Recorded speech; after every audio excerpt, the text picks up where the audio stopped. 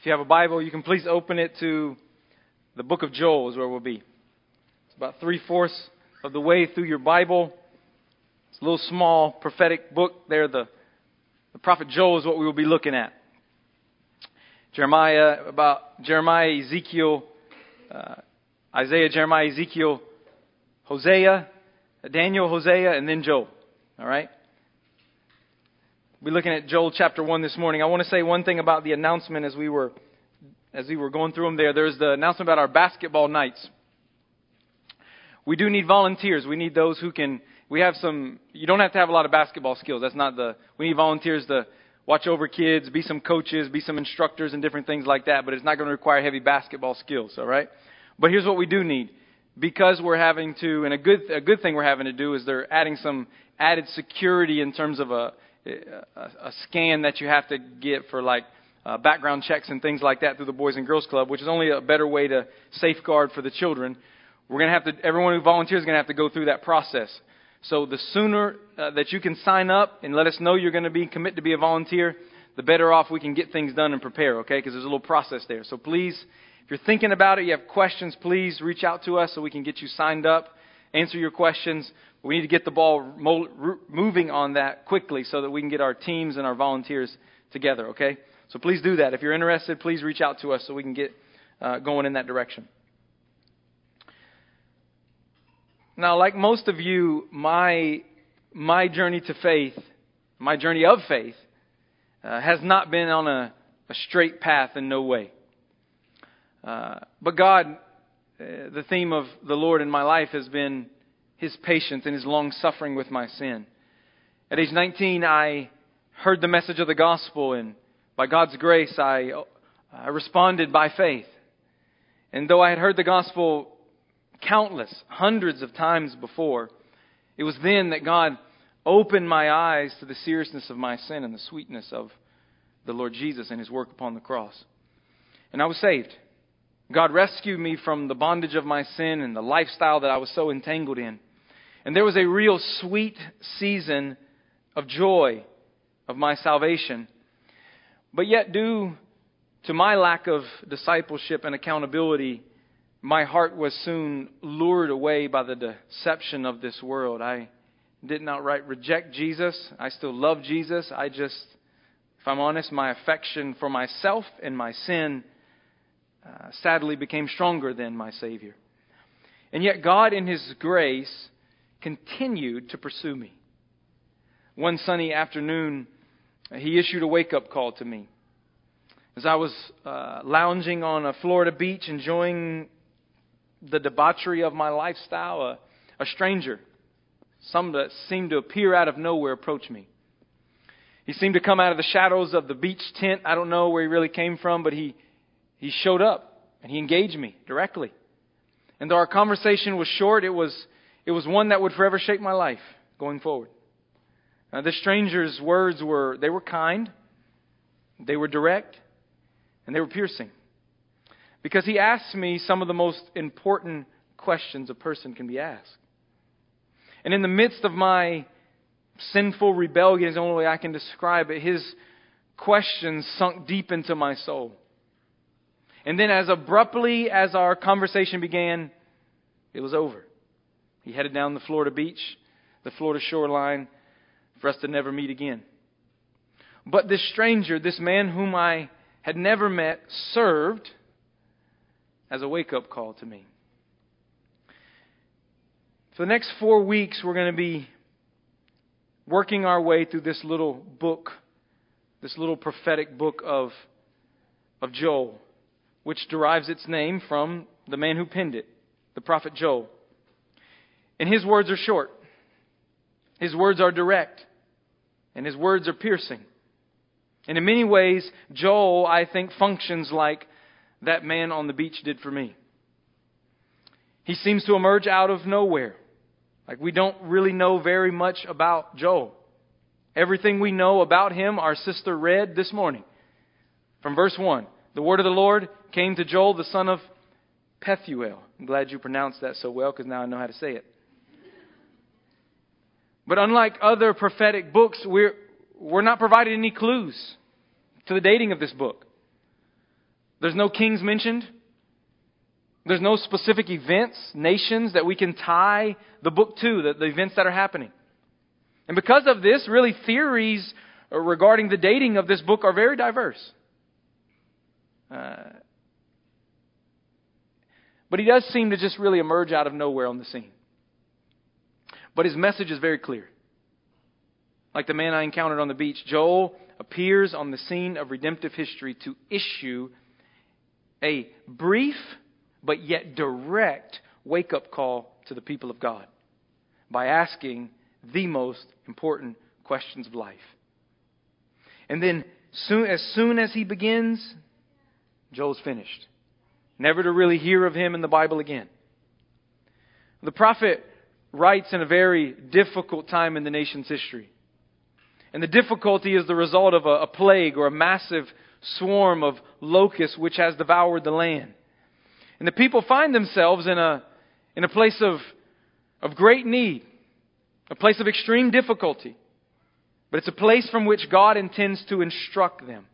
He intends to wake His people up. And the devastating destruction of the locust is meant to point the people beyond it to the providential purposes of God in redemptive history. And His providential purposes are contained in this phrase that we're going to see over and over again in every chapter. And it's really the phrase that we're using to kind of sum up our study as a whole. The day of the Lord. The day of the Lord, this phrase forms the center of the prophet's message. In this moment of great need, with all the people's resources dried up, God intends to instruct them concerning who He is and how He operates in history. With that being the case, us not knowing the particular context of this book, I honestly think it aids us in interpreting this book. Because it really does widen the door of application for each of our lives. Instead of trying to point to a specific moment in history and trying to understand the significance of that for our lives, the door is really wide for us here. And the reality is, times of need and great difficulty befall all of us. And they expose us. And they can instruct us. And they can, in fact, wake us up. For it's moments of great need and difficulty when things are all shaken up, when the clutter of our lives seems to be removed or snatched away from us, when we are forced to answer the most pressing questions of life. Who or what do we ultimately trust in? Where are we looking for security and satisfaction? And that's the questions of the prophet Joel. Maybe you've been there through the loss of a job, maybe the loss of finances, maybe the loss of a relationship, maybe the loss of life of a loved one. Maybe just a difficult and distressing moment, a season of your life. In those moments, the reality is the source of our trust and our hope is often exposed. So as we begin this study, we all need to consider this morning. Who or what are we trusting in? For life present now and for life eternal. Where are we looking for security and satisfaction for our souls? It's those questions the prophet turns to in this book, and I believe he provides us with an answer this morning in chapter 1 and the rest of this short book here. And here's the answer I want us to see this morning as we wrestle with. He said, as God's people, our security and satisfaction for this life and the next comes solely through trusting in the grace of God and the gospel of Jesus Christ. As God's people, our security, our satisfaction for right now in this moment, this life, the things that come upon us, and for the next one, eternity, it comes solely through us trusting, through us resting in the grace of God and the gospel of Jesus Christ.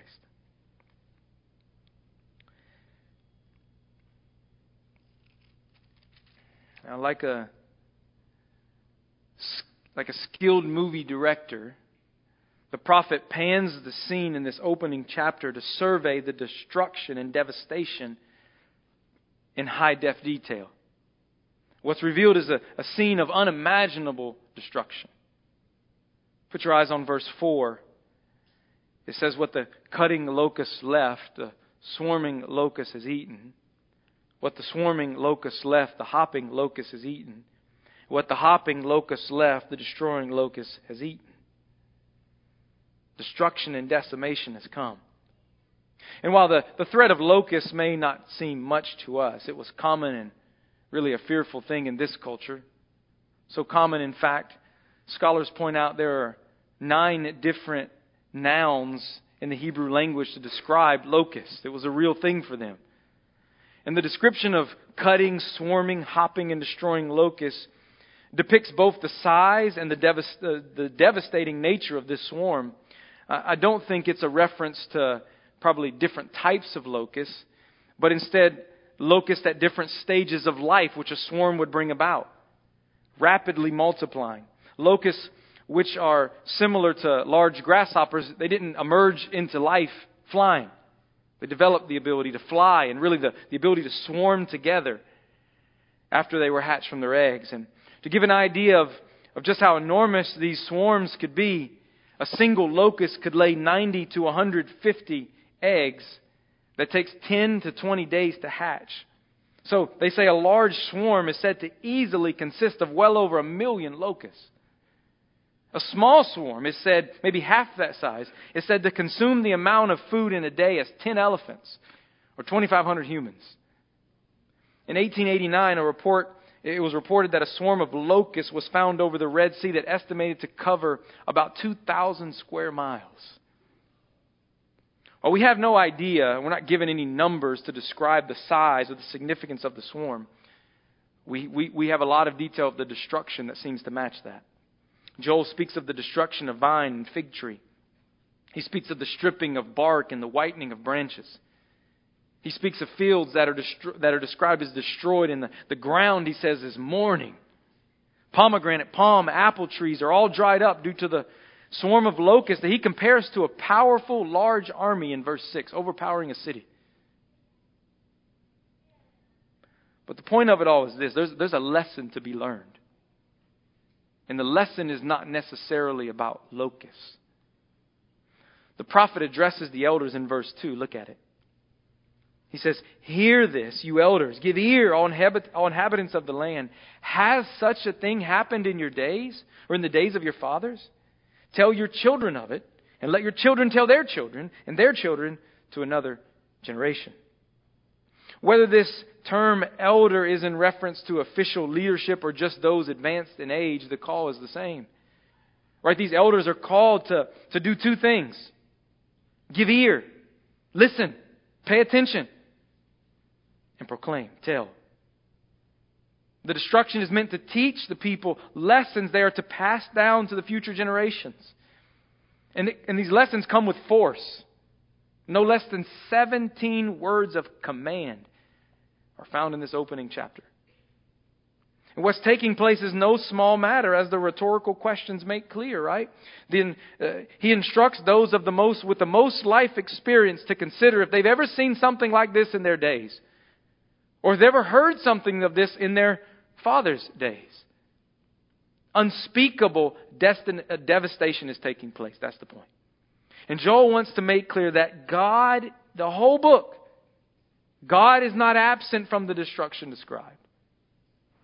He's present in every moment, on every page. And He is graciously teaching His people something through it. These locusts point to the coming great day of the Lord, when both God's judgment and salvation will be revealed. And the destruction of the locusts serves as a test. We might say a series of tests, exposing the people's readiness or lack thereof of what lies ahead. So 2 movements will serve as our outline this morning. I want to try to keep it very simple. We're going to first survey the scene of testing as I see it, and then consider the call of God's people. So first, the scene of testing. There's a series of tests, as I see embedded in this text this morning. And these tests come by way of specific groups of people the prophet addresses through a series of commands. The first group is found in verses 5 through 7, where he addresses the people's pleasure.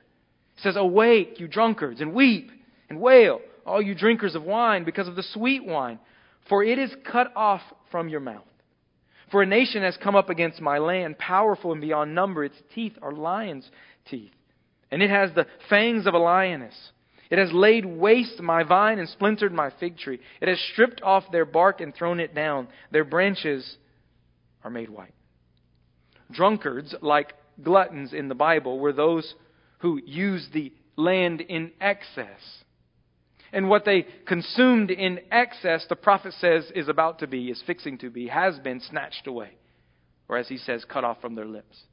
So, with the grapevines devoured by the locusts, the wine bottles, they're dried up. Now, drunkenness in the Bible depicts the self-indulgent. It's the one who is unconcerned with the things of God. And these locusts are intended to serve as a wake-up call to this group. But that's not the only group mentioned here. We have drunkards, but then what? All you drinkers of wine, who are called to wail or cry out in misery. Now this description, it's important we point out, would include essentially the entire population of Israel during this time.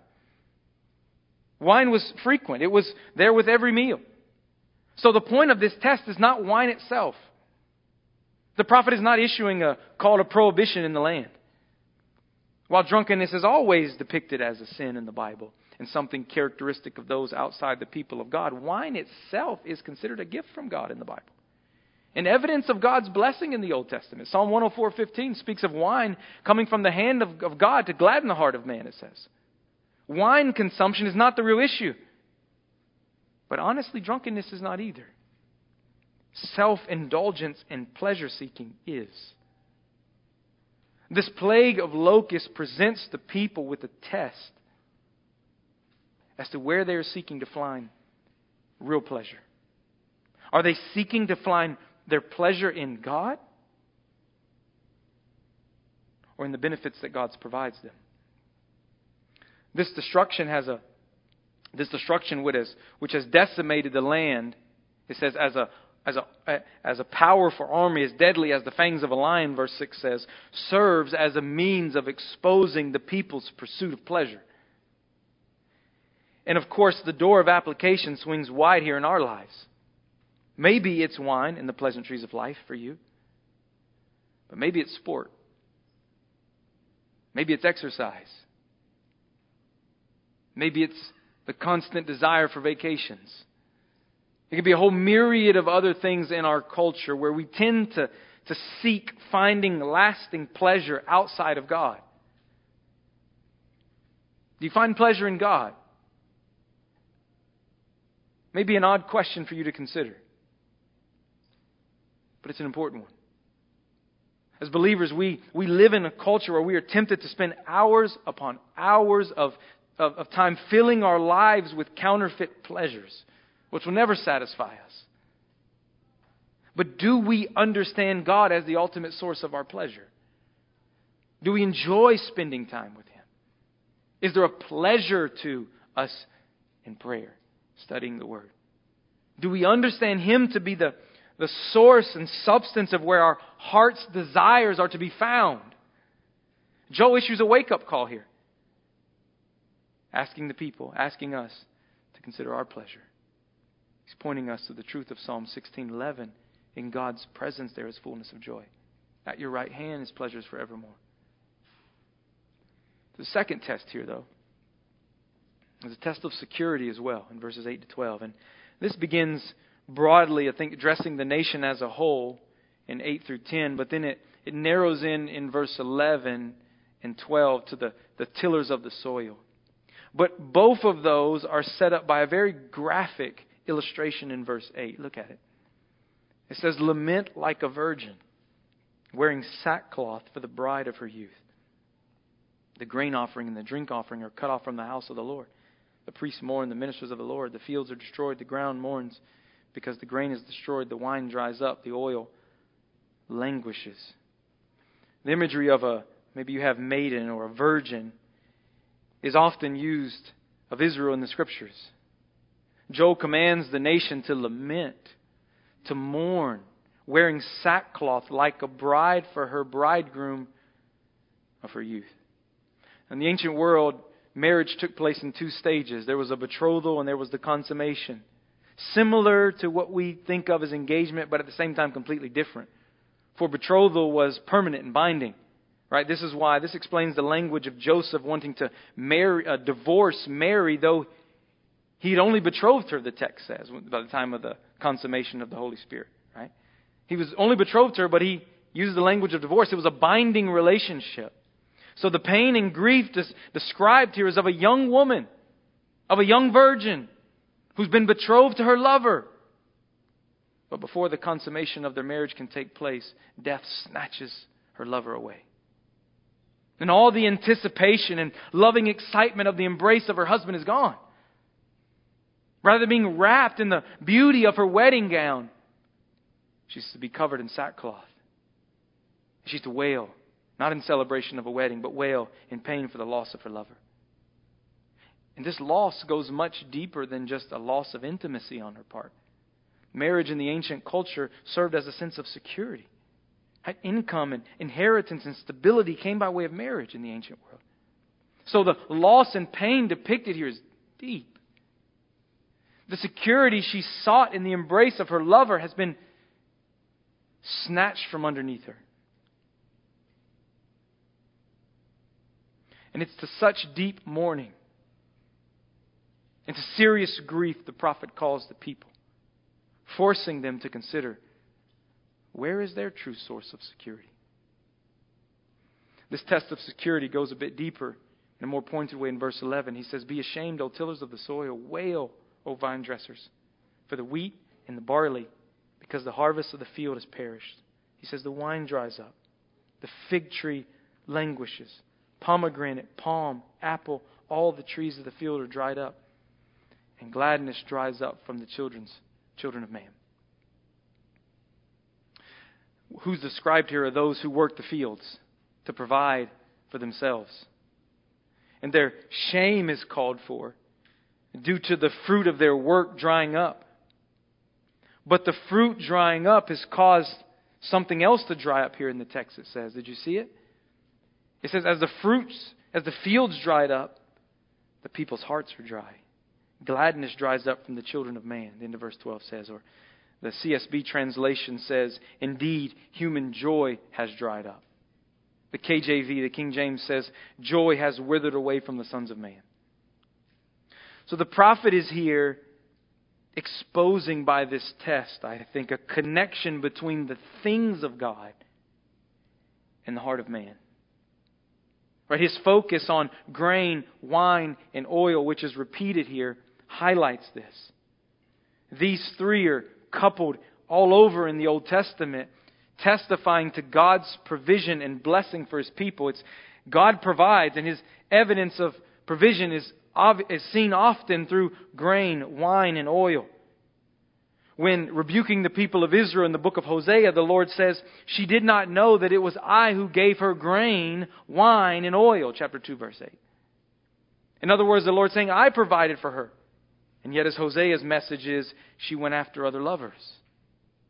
Or Psalm 104:15 says, we read of God providing, as the text I read earlier, wine to gladden the man of heart, to gladden the heart of man. Oil to make his face shine. And grain, bread, to strengthen man's heart. So the blessings of the land which these people partook in as the people of God were to testify to the gracious provision and satisfaction that only God offered Himself. It was to point to His goodness and His provision where their security was to reside. In fact, notice how God describes these back in verse 6 and 7. He speaks of what? My land, my vine, my fig tree. God graciously provides His people with His resources that they need. Security is to be found in God and God alone. The fruit of the ground was meant to produce gladness in the heart of man for their God. The prophet presents a test here. To whom or what are you trusting in? He's presenting them a test. Are you trusting that when these things have been snatched, when the provision of God's been snatched and the joy of your heart dried up as well, He's testing them. He's presenting a test to them. Are you seeking to find security in the provider Himself or in the provision He graciously offers to us? It's a test of the heart. It's a test of the heart we need to hear this morning as well. Where is our security to be had, brothers and sisters? We live in a world of stuff. We live in a culture where we're called to gain stuff and to build our little kingdoms. But when gas prices rise, when our 401k doesn't do so well, when our bank accounts are in the red, why do our hearts get anxious? Why do we start to worry and struggle? We panic. And by so doing, we demonstrate where we understand our security to be found. The words of the prophet Habakkuk come to mind here, who said, speaking of a similar desolation in the land, though the fig tree should not blossom, nor fruit be on the vines, the produce of the olive fail, and the fields yield no food, the flock be cut off from the fold, and there be no herds in the stalls. He says, what? Yet I will rejoice in the Lord. I will take joy in the God of my salvation. God, Yahweh, the Lord, is my strength. He makes my feet like the deer's. He makes me tread on my high places. It's a test here to the people. Where is their trust? Where are they trusting in? Where are they looking to for their security and satisfaction? This pulling away of the produce of the land, of the destruction that these locusts has brought, exposes some things in their hearts. So there's a scene here that brings testing, but there's also a call of God's people. So what makes us the people of God is, it's not that we don't sin. It's not that we don't struggle to trust the Lord and find security in Him. What makes us the people of God is how we respond to the sin and the struggle that's in our heart. In the rest of this chapter, the prophet calls the people to respond in a specific and serious manner to demonstrate that they in fact are the people of God. It says, put on sackcloth and lament, O priest. Wail, O ministers of the altar. Go in, pass the night in sackcloth, O ministers of my God, because grain offering and drink offering are withheld from the house of our God.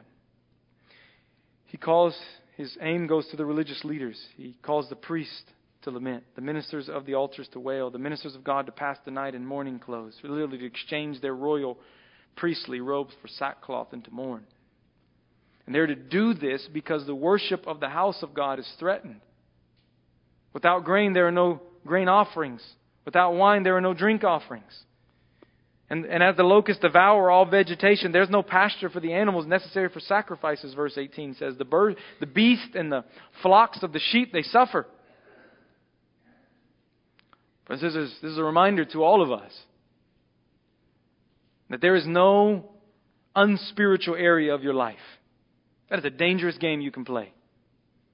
You have some spiritual areas of your life, and then you compartmentalize things and try to keep the Lord out. Every aspect of our life affects the worship of God. And every sin we commit affects our worship of God. And the more we hide our sin, the more we refuse to deal with our sin, the further we remove ourselves from the realm of worship. We can practice religion for sure. But without dealing with our sin, we cannot truly worship a holy God. Worship requires honest hearts. So in verse 14, the Lord calls the people to respond. He says, consecrate a fast. Call a solemn assembly. Gather the elders and all the inhabitants of the land to the house of the Lord your God and cry out to the Lord. Joel again returns to the elders here to call a fast for the entire assembly, he says. Everyone in the land is to come to the house of God. And they're to fast and cry out to Yahweh. No lighthearted plea is acceptable. Immediate and serious action is demanded by God's people here. And verse 15 tells us why. Look at it. Alas, for the day of the Lord is near. And as destruction from the Almighty it comes. Is not the food cut off before our eyes? Joy and gladness from the house of God?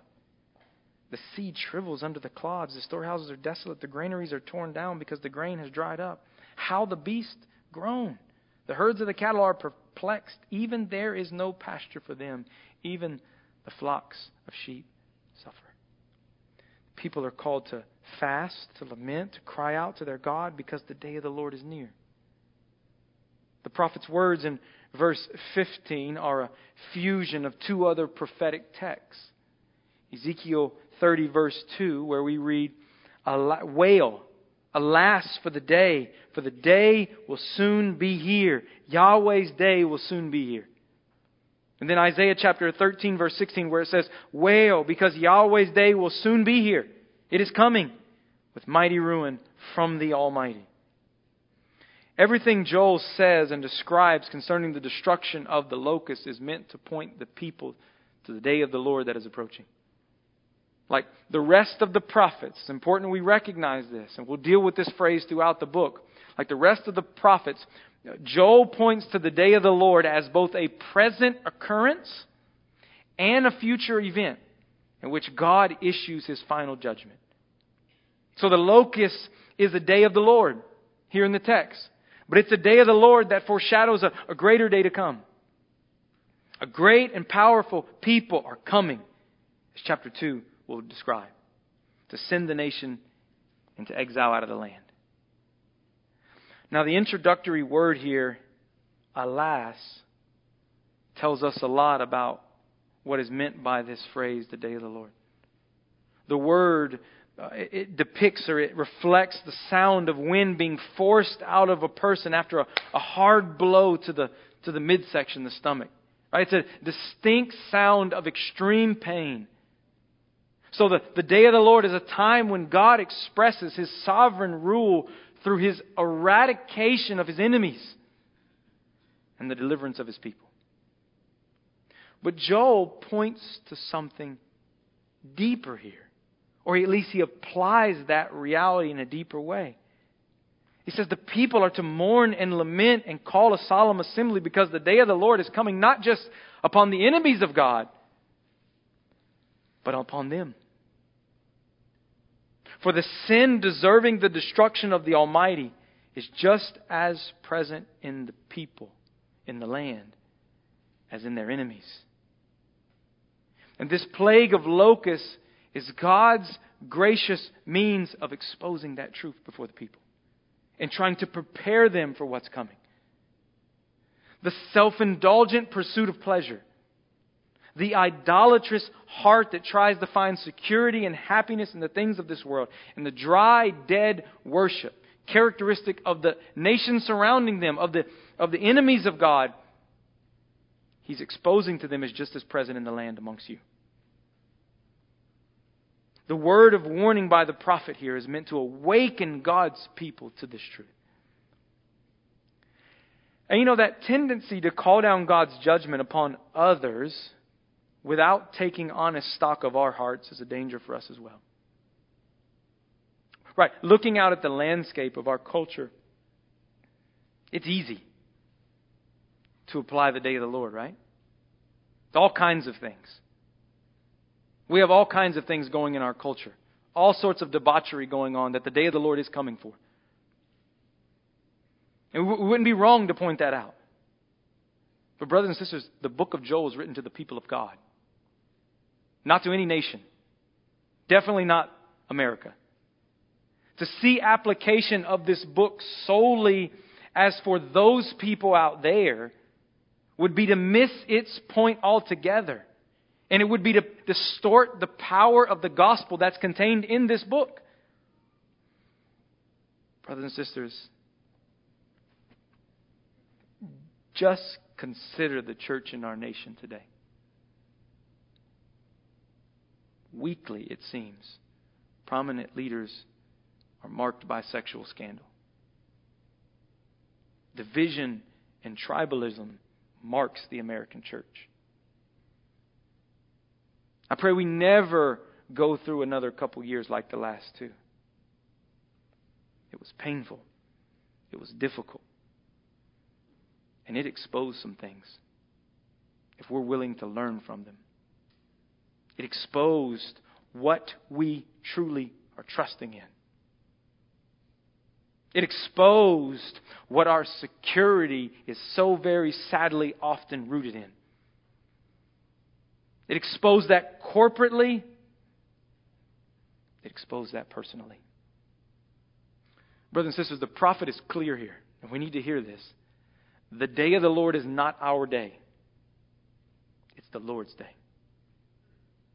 And the Lord, Yahweh, acts according to His sovereign purposes as He sees fit.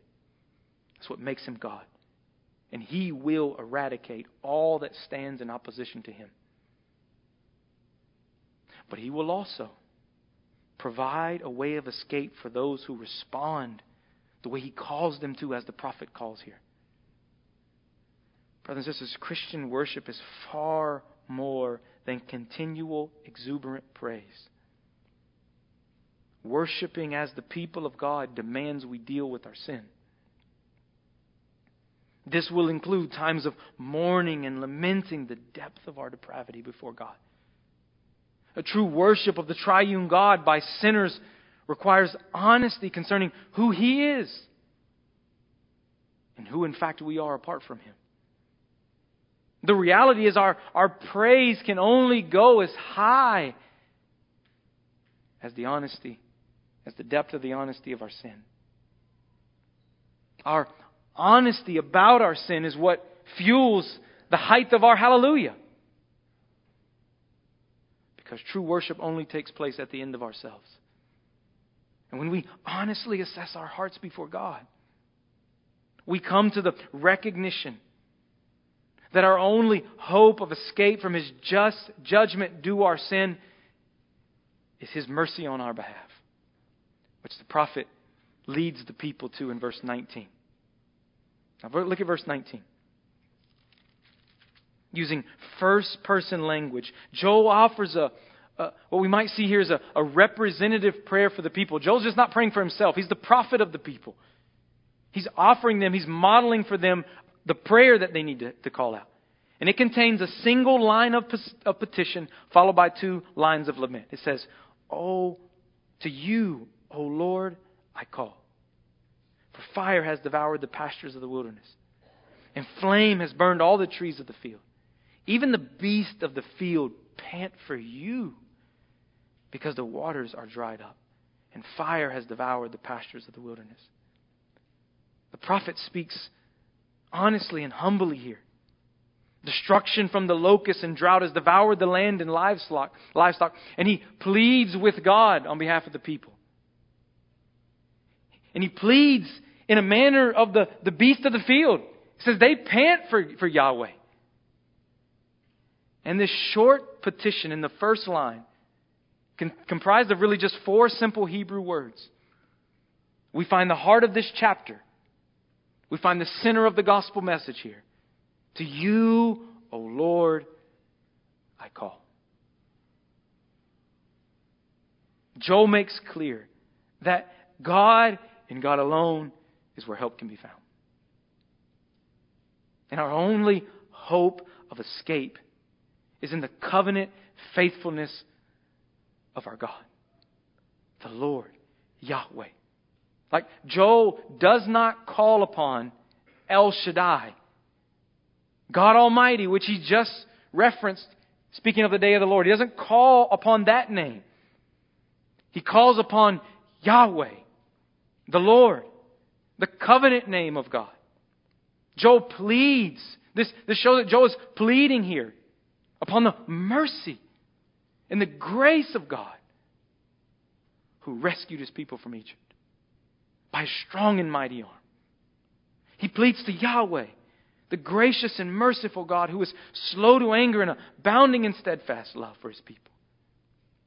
Brothers and sisters, we are the people of God solely because of the grace of God.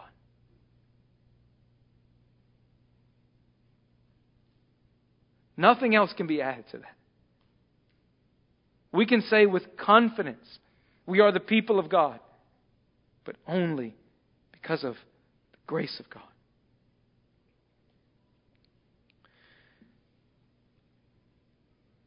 That's the message of the gospel. That's the message of Joel. He's awakening the people to that reality. And He's awakening the people to that reality that they must cling to God's grace. This day of the Lord in these locusts, we're meant to point to the coming day of the Lord when judgment will fall upon His people in the exile. We're going to see in chapter 2, blow a trumpet in the land. Sound an alarm. There's a grave army coming. He's telling them that their only hope of escape is the grace and mercy of God.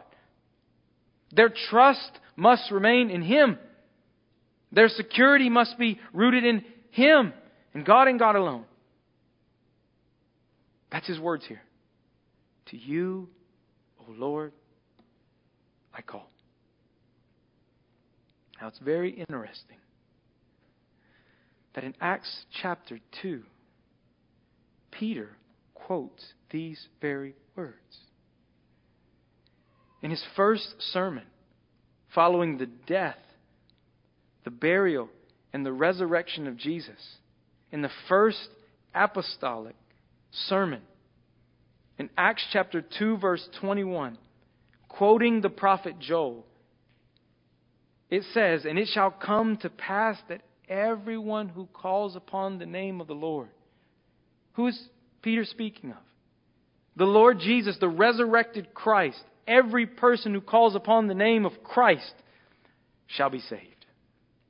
Peter knew that the day of the Lord spoken of in the prophets pointed forward to the great day of the Lord, when God would again pour out His judgment, not just on His people, but on His Son on behalf of His people.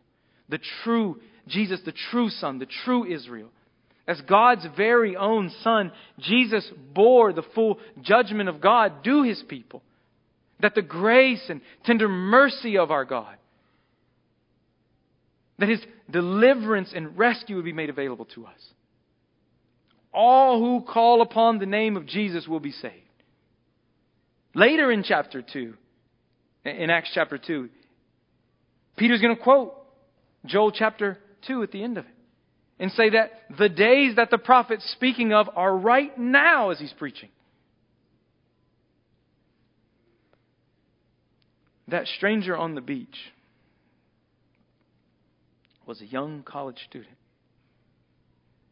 He was spending his mission trip, his summer on a mission trip in Daytona Beach, sharing the gospel of Jesus.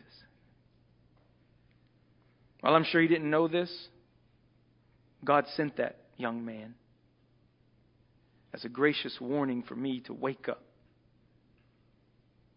His words exposed the idols of my heart, which were seeking to find pleasure and security and satisfaction in all the wrong things and all the things of this world rather than the God whom I said I believed in. And he pointed me to the truth that the prophet points us all to this morning. That all who call upon the name of Jesus shall be saved. All who trust in the gospel of grace can be saved. New City Catechism asks the question, what is our only hope in life and death? That we are not our own, but belong both in life and death to God and our Savior, Jesus Christ. The prophet is presenting us with that truth here, brothers and sisters. I'm not going to make a direct connection to difficult things in your life that the Lord sent them to you. I can't do that. But I can make this statement to you. God is not absent from any of them. And God is a gracious and loving God who wants to teach us in all of them. And when difficulty happens in our life, when things feel like they've been snatched from under us, if we pay attention, God in His grace can expose our hearts and force us to ask the most important questions. Where exactly is our trust at? Where are we seeking true security and satisfaction? When the things of this life, when the things we love so much are pulled from us, we're forced to ask those questions. I ask you this morning, are you trusting in this life and eternity in the Lord Jesus Christ? If not, you are trusting in a vain idol that will not satisfy your soul. Are you trusting in Jesus as the full satisfaction and the security for this life and for the next one?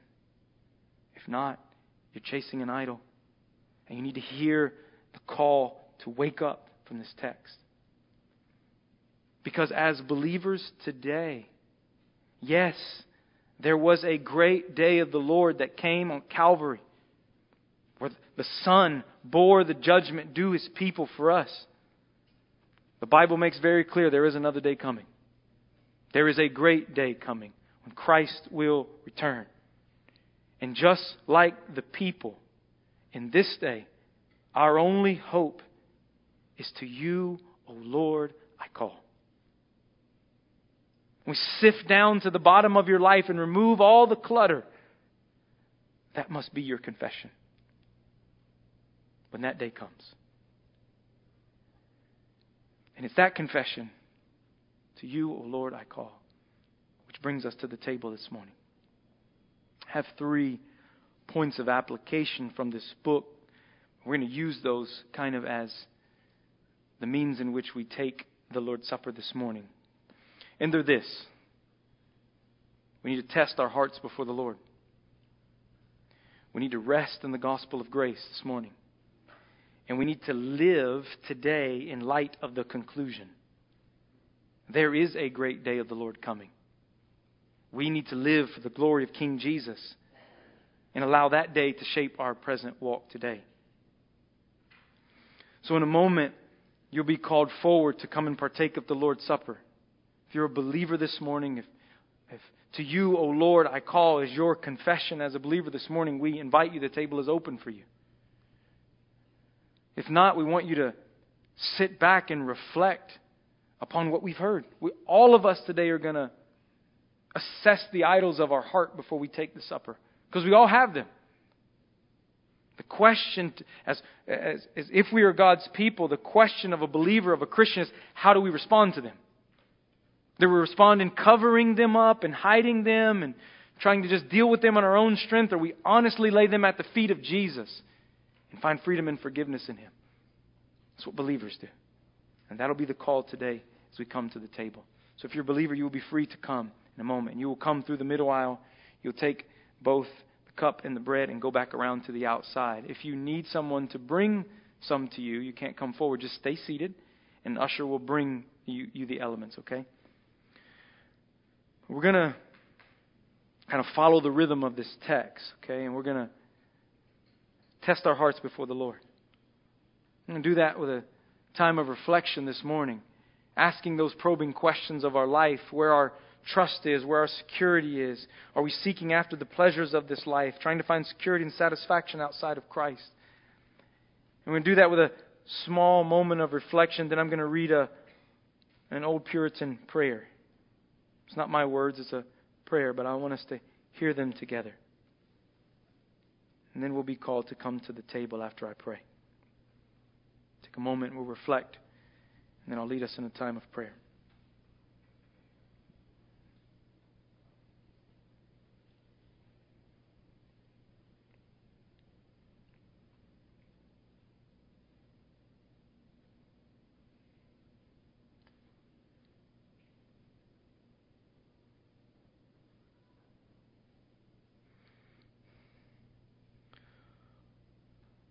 O God,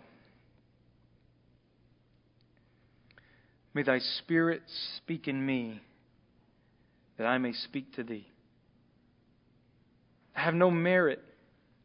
Let the merit of Jesus stand for me. I am undeserving, but I look to thy tender mercy. I am full of infirmities, wants, sin. Thou art full of grace. I confess my sin, my frequent sin, my willful sin. All my powers of body and soul are defiled. A fountain of pollution is deep within my nature. There are chambers of foul images within my being. I have gone from one odious room to another, walked in a no man's land of dangerous imaginations, pried into the secrets of my fallen nature. I am utterly ashamed that I am what I am in myself. I have no green shoot in me, nor fruit, but thorns and thistles. I am a fading leaf that the wind drives away. I live bare and barren as a winter tree, unprofitable, fit to be hewn down and burnt. Lord, dost thou have mercy on me? Thou hast struck a heavy blow at my pride, at the false god of self, and I lie in pieces before thee. But thou hast given me another master and Lord, thy Son, Jesus. And now my heart is turned towards holiness. My life speeds as an arrow from a bow towards complete obedience to thee. Help me in all my doings to put down sin and to humble pride. Save me from the love of the world and the pride of life, for everything that is natural to fallen man, and let Christ's nature be seen in me day by day. Grant me grace to bear thy will without repining, and delight to be not only chiseled, squared, and fashioned, but separated from the old rock where I have been embedded so long, and lift from the quarry to the upper air, where I may be built up in Christ forever. Amen. Church, as we come forward, receive the elements, we'll sing a song during that time, and then I will lead us in taking the elements together as we finish singing.